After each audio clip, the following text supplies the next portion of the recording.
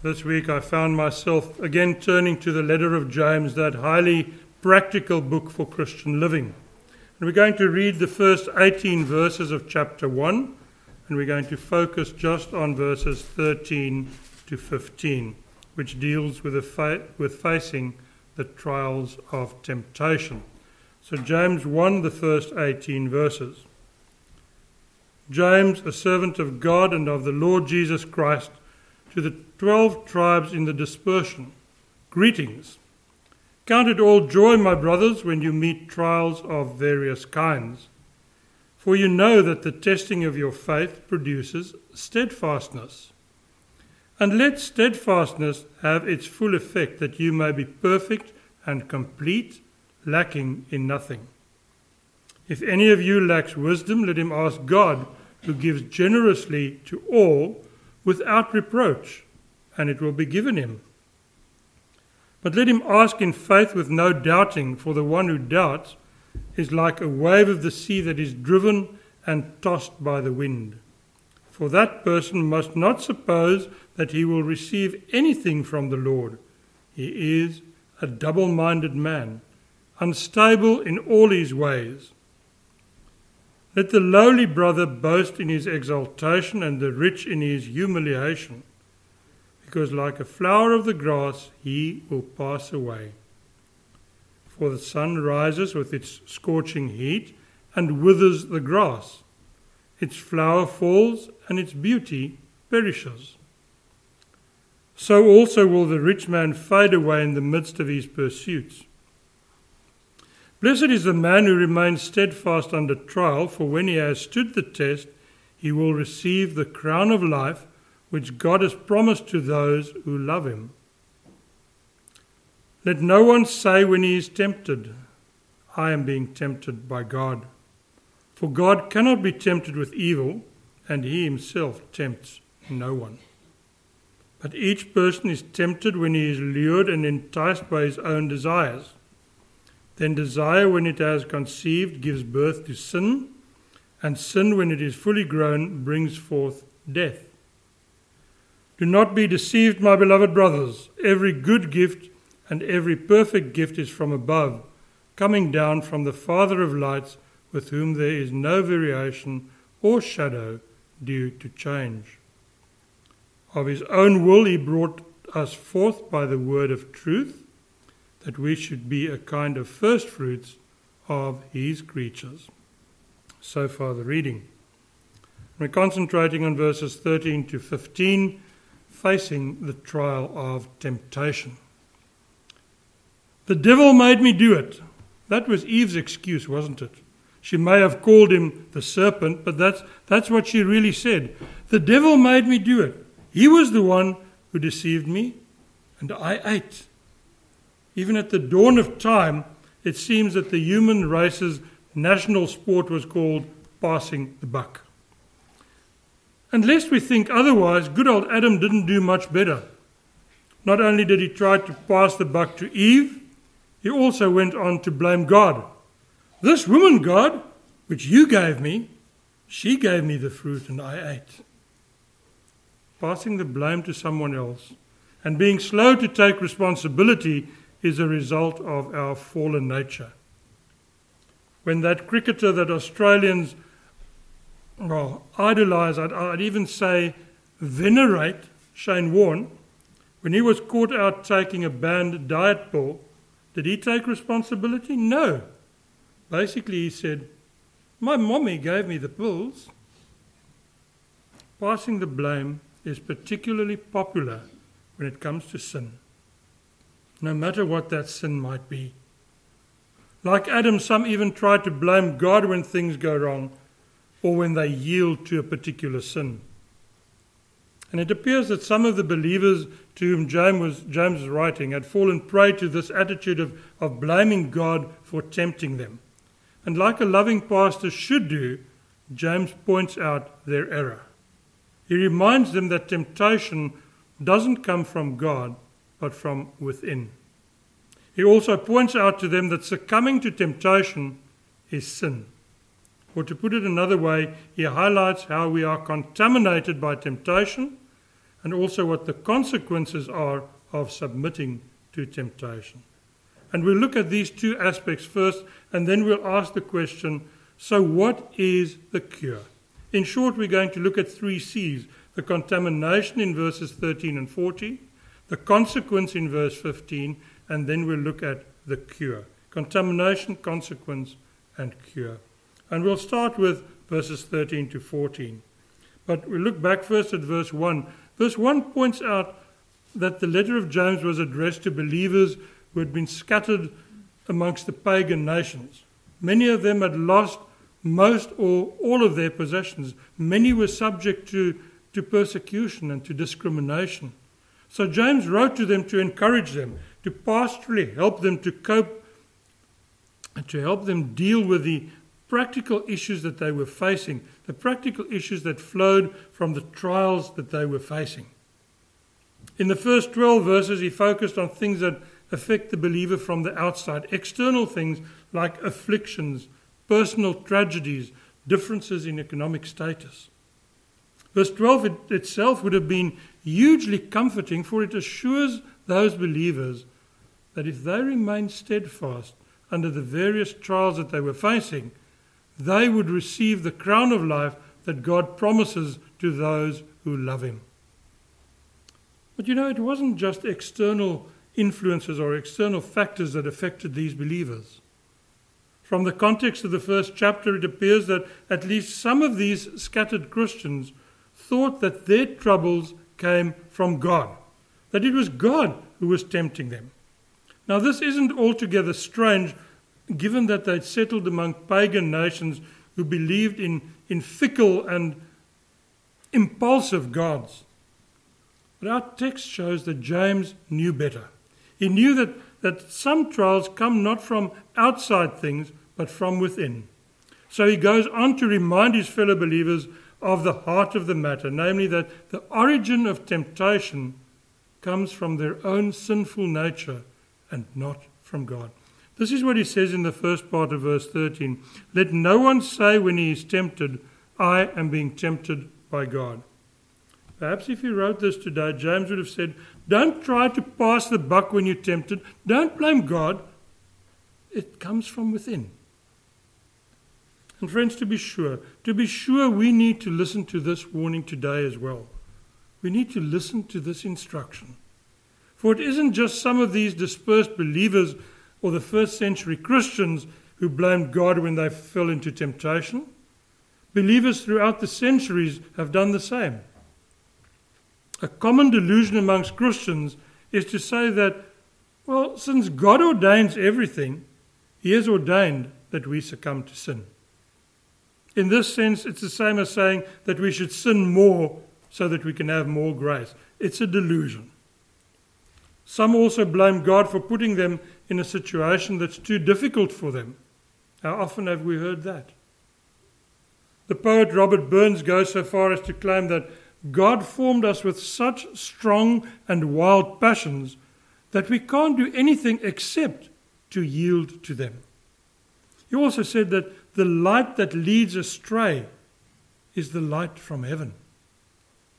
How's that about taking responsibility? That's really talking about not taking responsibilities.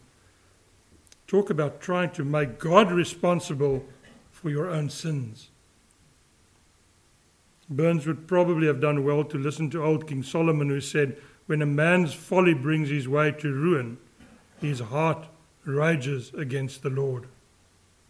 Friends, when we sin, when we fall into temptation, our hearts rage against God, and we are apt to blame him. We might want to blame his sovereignty. In other words, we blame predestination.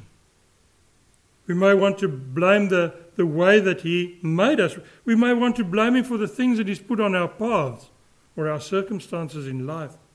But, says James, don't blame God when you are being tempted in one way or another. And without pausing, he goes on, he starts explaining exactly why blaming God is really an exercise in your futility. And I have to say it's a pretty darn good reason, as the second half of verse 13 tells us. For God cannot be tempted with evil, and he himself tempts no one. We're talking about the very nature of God here. He's holy, he's perfect, he's the exact opposite of evil. He is light, and in him there is no darkness. And because God is perfectly good, he can never do evil, and he can never be tempted. And the word that James uses here occurs only here in the Bible. It has the sense of being unable to be tempted. God is untemptable, if you like. Because he is holy, he will not violate the will of his creatures to persuade them, to tempt them, or to commit evil. He doesn't do that. He will not violate his will, the will of his creatures, to persuade them to do evil. He is unable to be tempted, and he himself never tempts anyone. Now, perhaps you're asking, why then in the Lord's Prayer do we pray, lead us not into temptation? I'm not going to ask anyone if you remember the sermon almost 3 years ago on this part of the Lord's Prayer, but perhaps you will remember that what we are asking God to do is to not allow us to be overpowered by temptation to such an extent that we will sin. It doesn't have anything to do with God doing any tempting. It's inconceivable that a pure and holy God would desire evil to be brought out in any of his creatures. So where does temptation then come from if it doesn't come from God? James tells us, after having so powerfully defending the nature and the character of God, the Apostle James vividly describes the source of temptation. Temptation, he says, comes from within. The contamination comes from within. Temptation originates within us because of our sinful nature. Listen again to how he puts it in verse 14. But each person is tempted when he is lured and enticed by his own desire. Now the words that he uses here come from the worlds of hunting and fishing. The word lure suggests a fish being tempted onto a hook before being drawn out of the water, and entice suggests attracting prey to a trap with a bait. He uses these two words to highlight different aspects of the same action. You see, a person's evil desire is like a hook with appealing bait, enticing its prey to a trap and then dragging it away. And this applies to each person, James says. Not just some, not just me, not just you, but everyone. So he's talking here about individual responsibility. Sin lurks within each one of us. It's crouching within us, as God says to Cain. Temptation doesn't come from God. It comes when we are lured and enticed by our own desires. Temptation drags us away because it distracts us from the true pleasures to which we are called by the Lord. Temptation entices us because it draws us to the sham pleasures of sin. The sham pleasures of sin, by painting them in a false light, a good light. Temptation may be attractive, temptation may be appealing, but it is deceptive. And while temptation itself is not sinful, listening to its siren call and not persevering in that trial draws us into sin. I say it again, temptation itself is not sinful, but listening to the siren call and not persevering in that trial draws us and lures us into sin.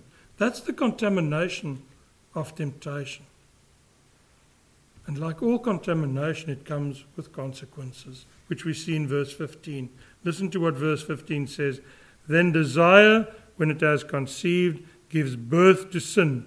And sin, when it is fully grown, brings forth death. Using the language of conception, giving birth, maturing, and finally giving birth to death, James is warning his readers of the close link between temptation, sin, and death.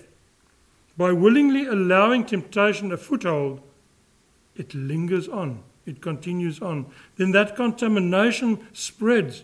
The illness of disobedience to the will of God sets in. That's the consequence. The ultimate result is that it's not the crown of life that belongs to those who love God, but death.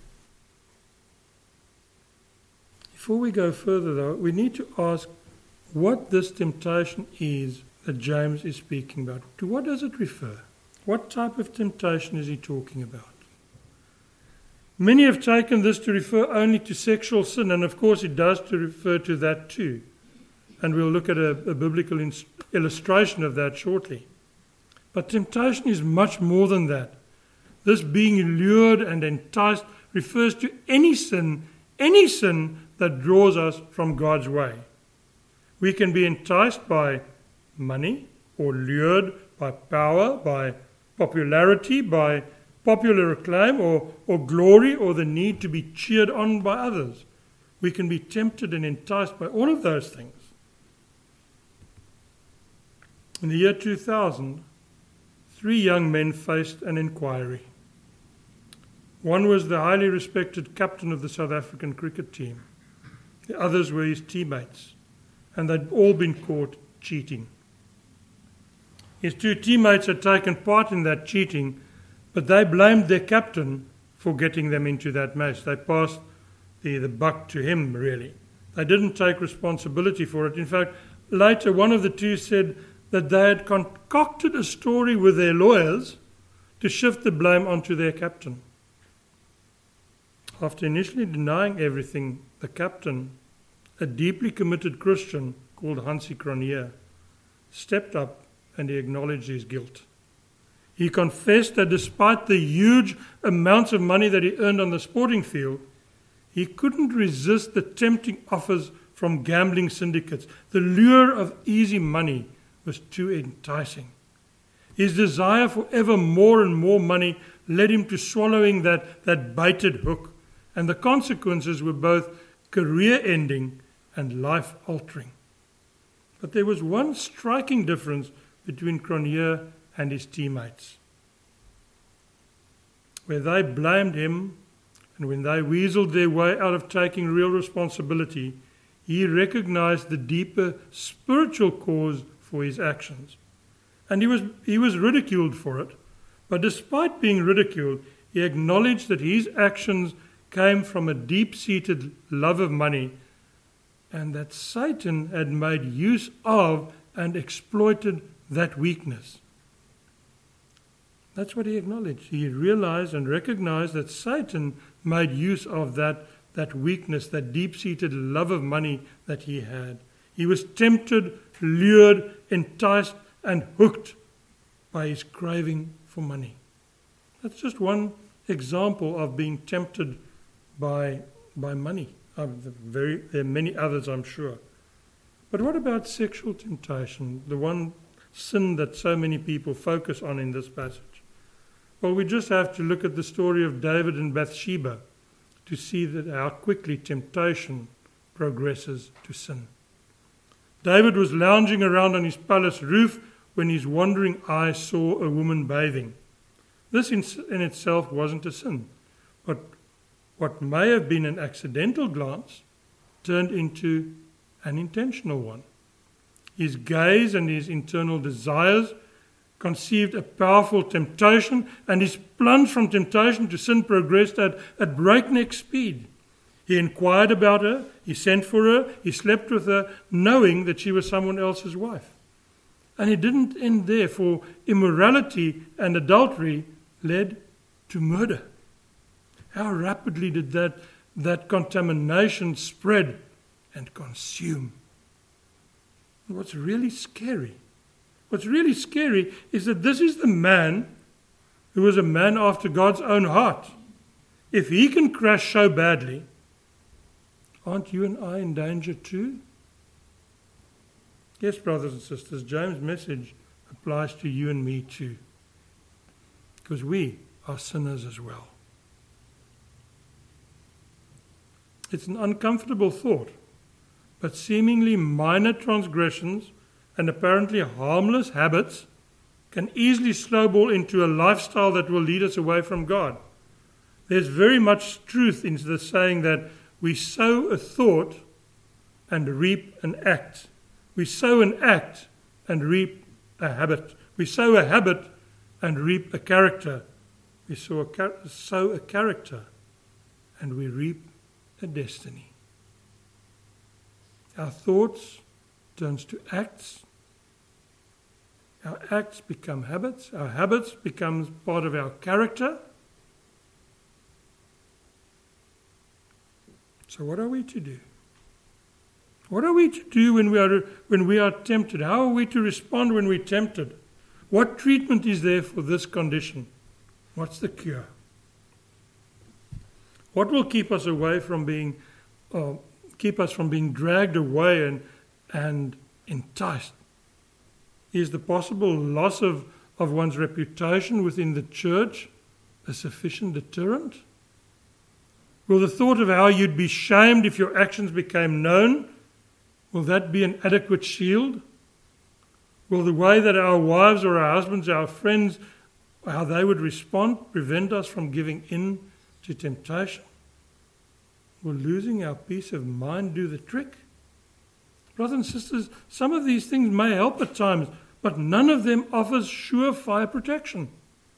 For if we trust in ourselves and not in the things that we can, if we can trust in ourselves and in the things that we do and that we can do, we haven't yet grasped where our true help lies, where our true hope lies. Our hope and our help is from the Lord who made heavens and earth. And when temptations strike, our first and our best avenue of defense is to turn to Him. Apart from His grace, we are weak. Apart from His grace, we will fail. Paul says to the Corinthians, let anyone who thinks that he stands take heed, lest he fall. Doesn't Peter also remind us that we're being guarded or kept by God's power? We may be weak, but our Almighty God is strong, and we can and we must turn to Him rather than to rely on our own strength. Earlier this morning we read how James reminds fellow believers that they need wisdom when they face trials. And this well and truly applies with a trial of temptation, perhaps even more so than with other trials. We need wisdom from the Lord to strengthen us, to keep us from yielding to these temptations that each and every one faces or will face. Wisdom is God's gift for overcoming temptation and for living in obedience to Him. It's God's gift for overcoming temptation. And that wisdom is ours. That wisdom is ours if we ask the God who so graciously and generally gives without recrimination. Pray for it. Search for it in God's Word. Resist temptation with a word of truth. And embrace the magnificent assurance that our faithful God will not let us be tempted beyond our abilities. He will provide the way of escape so that we are able to endure the trial of temptation.